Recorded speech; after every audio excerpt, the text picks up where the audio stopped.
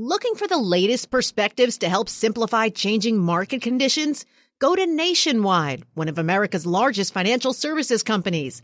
Nationwide Investment Services Corporation, FINRA member, Columbus, Ohio. You know, it can be hard to see the challenges that people we work with every day are going through. Invisible struggles like stress and burnout, caregiving for a loved one, or being misunderstood. But insight, awareness, and empathy will help us better see the issues they're dealing with. And that can make us and our companies healthier too. I'm Holly Robinson Peete. Join us on The Visibility Gap, a new podcast presented by Cigna Healthcare. Download it wherever you get your podcasts. The less your business spends, the more margin you keep. But today, everything costs more. So smart businesses are graduating to NetSuite by Oracle. NetSuite is the #1 cloud financial system, bringing accounting, financial management, inventory, HR into one proven platform, helping you reduce IT costs, maintenance costs, and manual errors. Over 37,000 companies have already made the move to NetSuite. Now through April 15th, NetSuite is offering a one-of-a-kind flexible financing program. Head to netsuite.com/earnings right now. netsuite.com/earnings.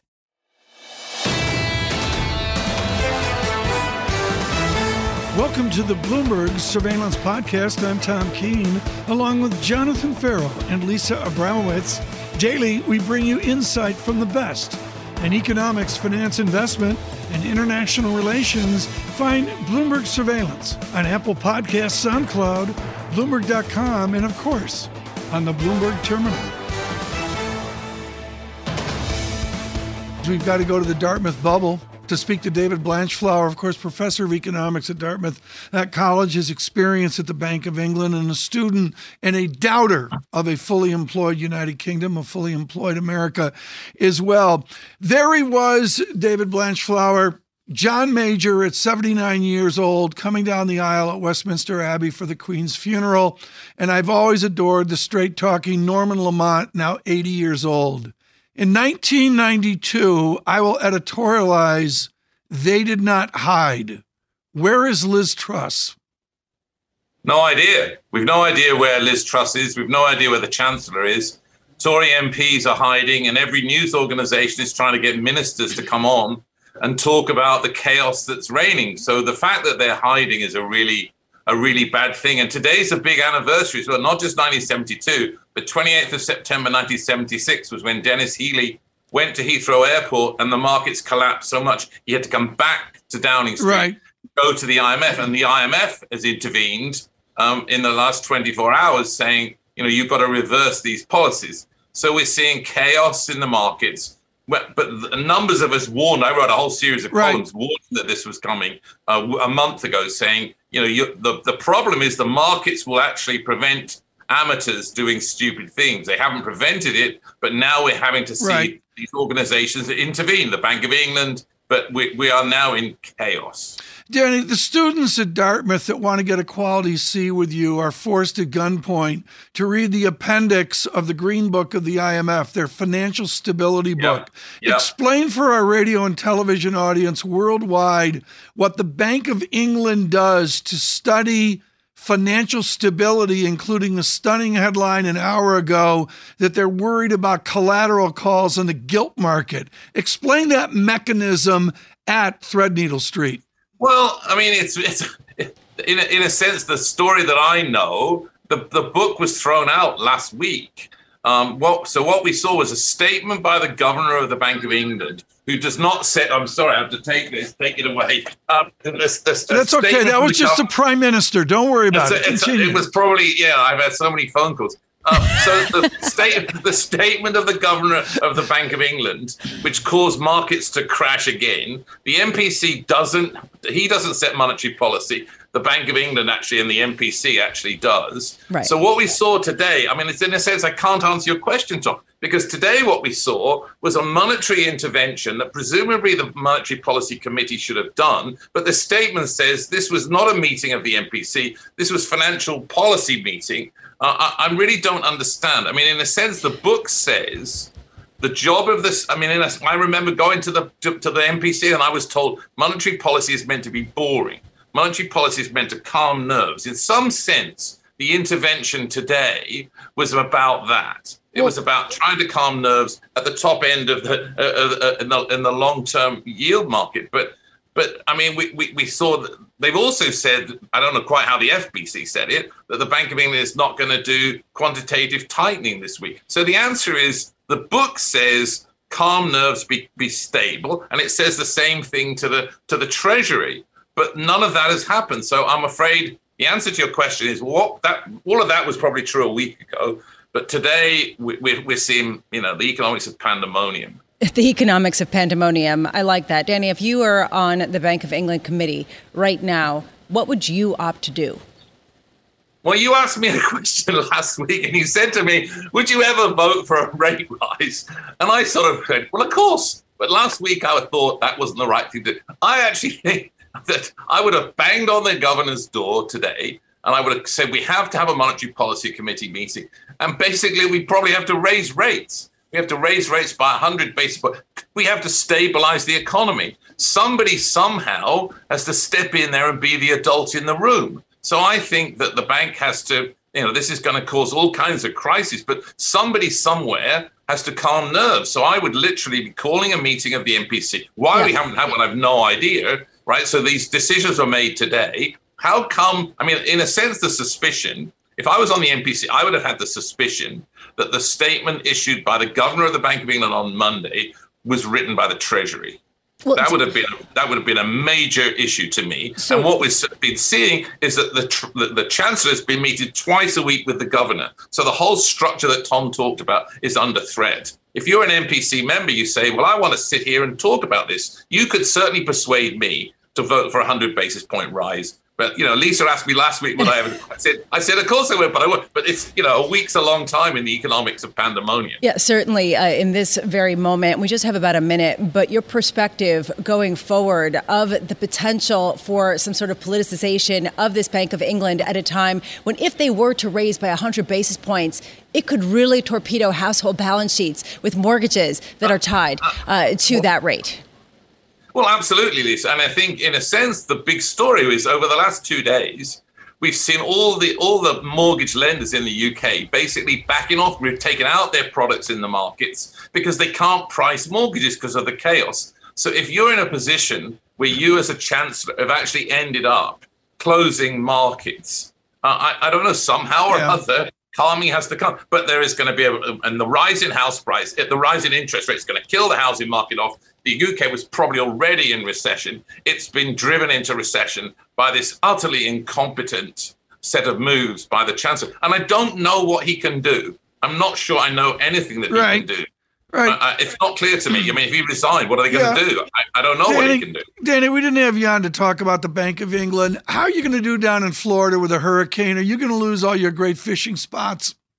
My house is sitting on Sanibel, and I just heard as you came on here, the hurricane has moved and is heading right at my house. So that's not good. I'm so sorry. Yeah, it does not look good. It's headed right at us. We've heard from David. The island's had mandatory evacuation. This is not good for us. We have heard this from David Kotok and others as well in Florida. David Blanchflower, hope that you do well in Florida, and thank you always for perspective from Dartmouth College as well. We get very lucky here with Katrina Dudley. She was previously scheduled to talk about Tottenham Spurs, but instead we will talk to her about her true expertise in something I'm as dumb as wood on. John Farrow saved me here with Katrina Dudley of Franklin Mutual on the nuances of the gilt market. I'm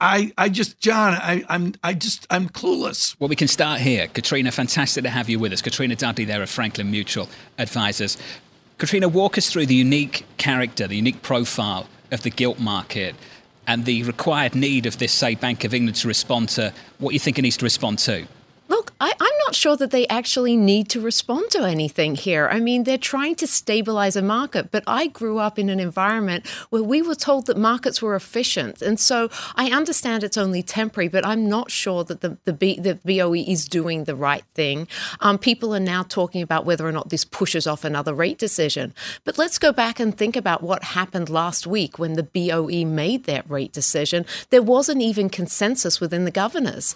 You had 5 of them for 50, but you actually had 3 for 75 and then one lonely person at 25. So even within the Bank of England, there's not a lot of consensus. And I'm kind of curious whether or not that lack of consensus also, is part of the issue why this statement is for temporary intervention. And it really doesn't seem to have a lot of support. Katrina, you said you don't know that this was necessary, and we've heard from a host of U.S. policymakers that say they do not see disorderly markets. Volatility, yes. Disorderly, no. What is that distinction when you look around the world to understand disorderly policymakers need to step in versus a logical response to policy?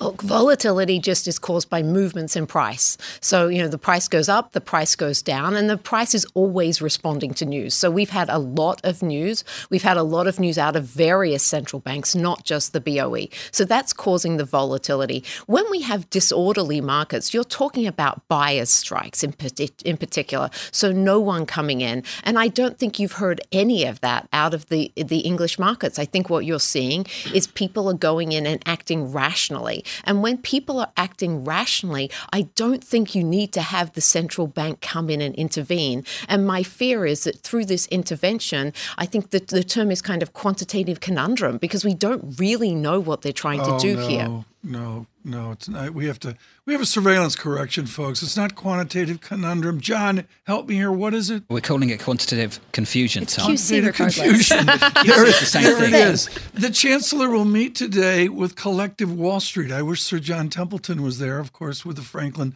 Templeton funds. That was many years ago. What should Wall Street listen to from a Chancellor beleaguered? I think what you're looking for is long-term intentions. That's what we want. That's what we really... Like a week, a month? Oh, no, gosh. Long-term in a week, a month is not what we're talking about. We're talking about we'd like to understand what's going to happen over the course of the next year. And that's where the Fed dot plots have been very instrumental in giving stability. You don't necessarily need to agree with what the central bank is doing, but if you understand the direction of travel, as an investor, you can position yourself and you can do the right things knowing where we're heading. And I think that that's what people are looking for. And I think that you can distinguish that from the BOE where we're not quite sure where they're going. Ex-ante Data's Jens Nordvik joined us about an hour ago. He just tweeted out the solution to one problem creates another problem.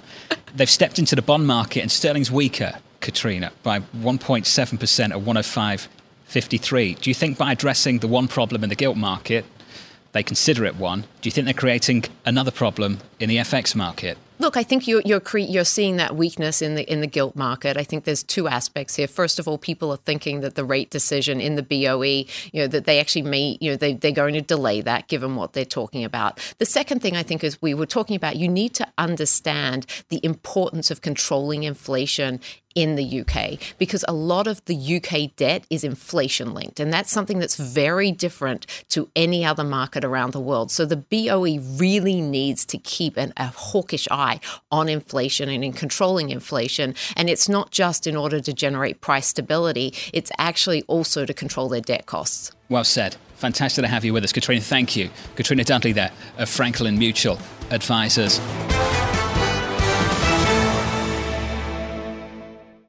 Seeking timely market and economic updates to help guide client conversations? Look to Nationwide. Nationwide makes simplicity a priority for financial professionals by offering easy access to timely perspectives on changing market conditions, so more time can be focused on helping clients keep their financial plans on track. Nationwide is on your side. Nationwide Investment Services Corporation, FINRA member, Columbus, Ohio. Success is more than a destination. It's a path you take one step at a time. It's dedication, it's fortitude, and it's the work, passion, and grit inside of us that comes before all recognition. That's what Stifel has been doing for over 130 years, and it's why Stifel is one of the fastest growing wealth management firms in the country. And Stifel goes beyond traditional wealth management to offer you a full suite of banking services, direct access to one of the industry's largest equity research franchises, and a leading middle market investment bank. Quietly, yet strategically, Stifel has built a company and culture unlike any firm on Wall Street. Because success is the drive it takes to keep pushing. It's the passion to keep investing. It's the best of each of us made better by the best in all of us. And that is where success meets success. Find a financial advisor at Stifel.com. That's STIFEL.com. Stifel, Nicholas & Company, Incorporated. Member SIPC and NYSE.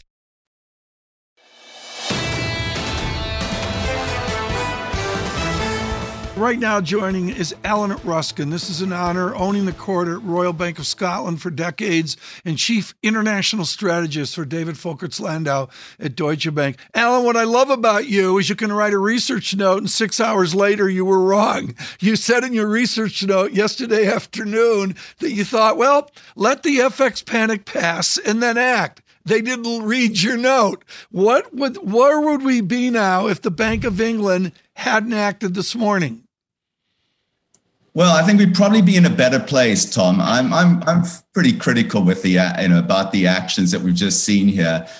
Most obviously, this is negative for sterling to the extent that the Bank of England is effectively adding more liquidity into the system. They are lowering nominal rates. If anything, they're lifting up price expectations, which means real rates are getting a double whammy, as it were.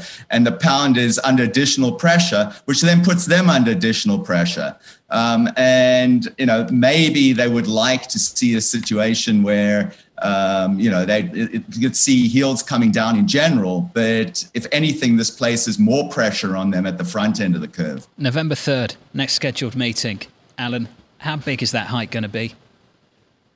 Well, when I last looked, and that was before this latest actions, 150 basis points was effectively priced in. So the market is really pushing them into a corner to do something huge. And without them acting in that way, effectively, the pound's going to go down further. So, it remains to be seen how much will be needed on the day itself. There's obviously a lot of water that's going to flow under this bridge before then. But I would suggest that, at least 100 basis points is going to be needed at that point. Alan, can they do anything about what's happening with pound sterling? The forces worldwide right now are incredibly powerful. The Fed hiking cycle, the dollar dominance off the back of it. Can they actually do anything to fight this? I mean, it's a great point, John. I mean, it's a question of how much should they fight this? One of the big problems the UK has is that its balance of payments is in a seriously negative condition as far as the pound's concerned. The current account is the deficit is one of the largest out there. The narrow basic balance, when I last looked in terms of the last 12 months, was amongst the worst, really, of 45 countries that I track. So the financing needs are huge. And I think the issue is just, what is the appropriate policy mix to stem the tide, as it were. And I think the Bank of England's been backed to some extent into a corner by unorthodox fiscal policies as well. But Alan, I guess another way of asking the same question is, how much is this a dollar story and not really a pound story, not really a euro story, not really a yen story? Or I guess, I think, obviously one should focus on euro sterling probably as the metric that tells you just how much of this is a sterling story. And by that account, you say, well, this shouldn't really count as any sort of crisis per se. If you look at sterling on a trade weighted basis, on a real effective basis, it's not all that weak. So, don't respond in a sense. So, I have a little bit of sympathy for the idea that the dollar is really the dominant story behind a lot of what's going on here. When does the strong dollar in and of itself, Alan, create havoc for the rest of the world economy that rebounds back to the U.S.? At what point do we see, I don't want to say a global recession, but something that looks like that because of the strong dollar? Yeah, I mean, I think, so far the disruptions have been quite limited, but both in terms of what we're seeing globally and the sort of feedback loops back to, U.S.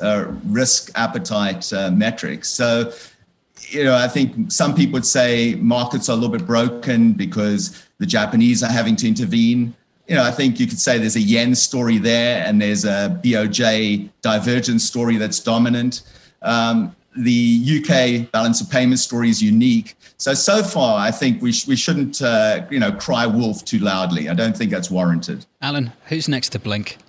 The ECB's Holzman is talking up another 75 basis point hike. He spoke to our colleague and good friend of this program, Maria Tadeo, earlier this morning. He's a friend of ours? It's a good friend of ours, Tom. I didn't know that. I'm not sure whether she's a good friend of yours. Yeah.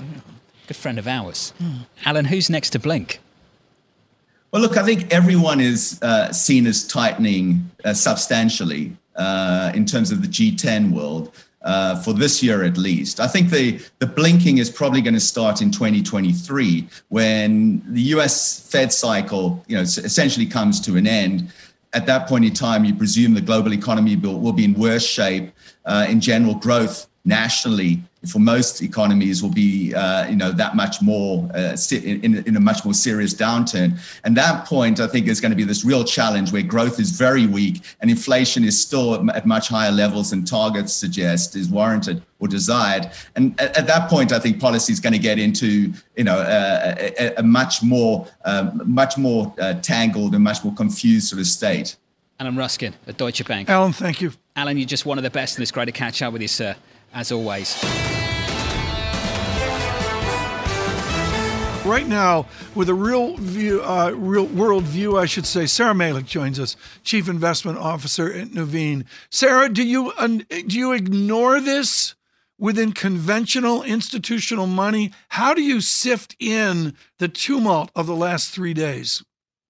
I think as long as the dollar and yields continue to move upward, investors need to brace themselves for more pain. Now, there's a few things on the horizon that might at least give us some stability here, and that's earnings and some cracks that we're seeing in inflation and also watching technicals. Unfortunately, we seem to be breaking through the June lows, which means we probably hit 3,500 on the S&P 500. But earnings, we're seeing consensus start to decline a bit, and earnings generally don't crack until PMIs go into contractionary territory. So I think actually Q3 earnings could be okay, give investors a bit of a short-term sigh of relief. And then also inflation still remains very hot, but we are seeing some moderation in rents, which is a big piece of core inflation. So you might at least start to see a plateau in inflation, which I think, again, at this point, that could be a positive for investors. Short-term bounce, but again, some stabilization for the markets would be a good thing. Sarah, the pushback we get against the earnings bears is that we live in a nominal world and nominal growth has been phenomenal because inflation is so high, and how can you push back against earnings in that environment? Sarah, you can if you get focused on margins, on costs. What do margins look like going into year end? I agree. Margins are a real issue for earnings because they're basically at peak levels. And with the cost inputs coming in, only those companies with pricing power will be able to maintain or expand margins. Also, the dollar's a headwind for earnings. And some of these signs of demand destruction are eventually going to hit earnings. The question is, what's the timing of that? Likely not the third quarter, but it is to come. Similar to the employment market, when does that crack? Probably sometime early 2023, and that's when you hit your recession. So I don't think we can just hang on to the positive earnings of the third quarter, but given where the market is right now in terms of valuations, that it might at least just help us stabilize because they should come in all right for this quarter. Sarah, as an investor, when do market directions, market momentum, when does that overcome some of these fundamental considerations like margins and earnings, and how quickly this bleeds out into the economy?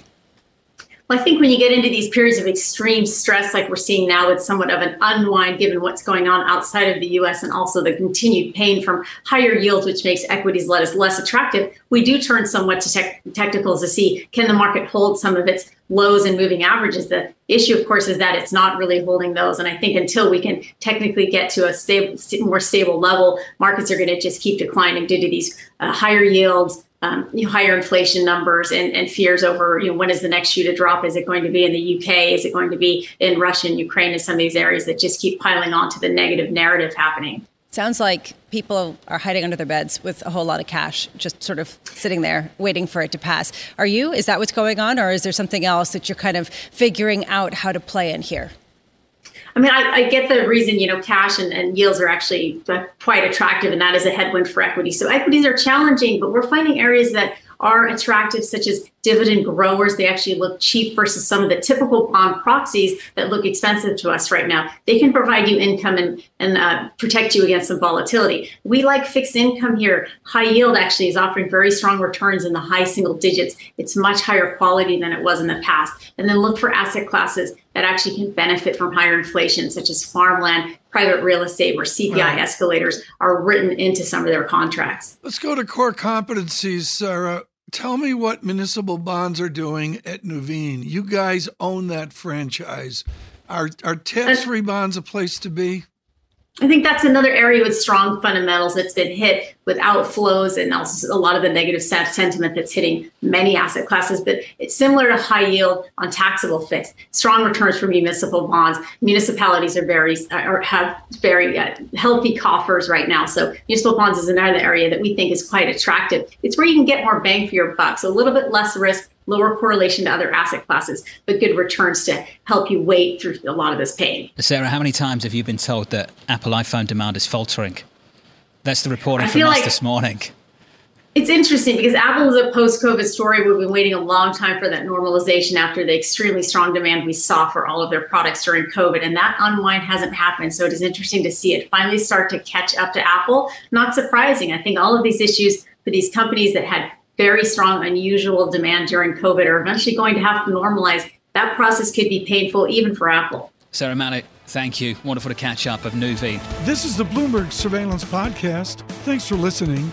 Join us live weekdays from 7 to 10 a.m. Eastern on Bloomberg Radio and on Bloomberg Television each day from 6 to 9 a.m. for insight from the best in economics, finance, investment, and international relations. And subscribe to the Surveillance Podcast on Apple Podcasts, SoundCloud, Bloomberg.com, and of course, on the terminal. I'm Tom Keene, and this is Bloomberg.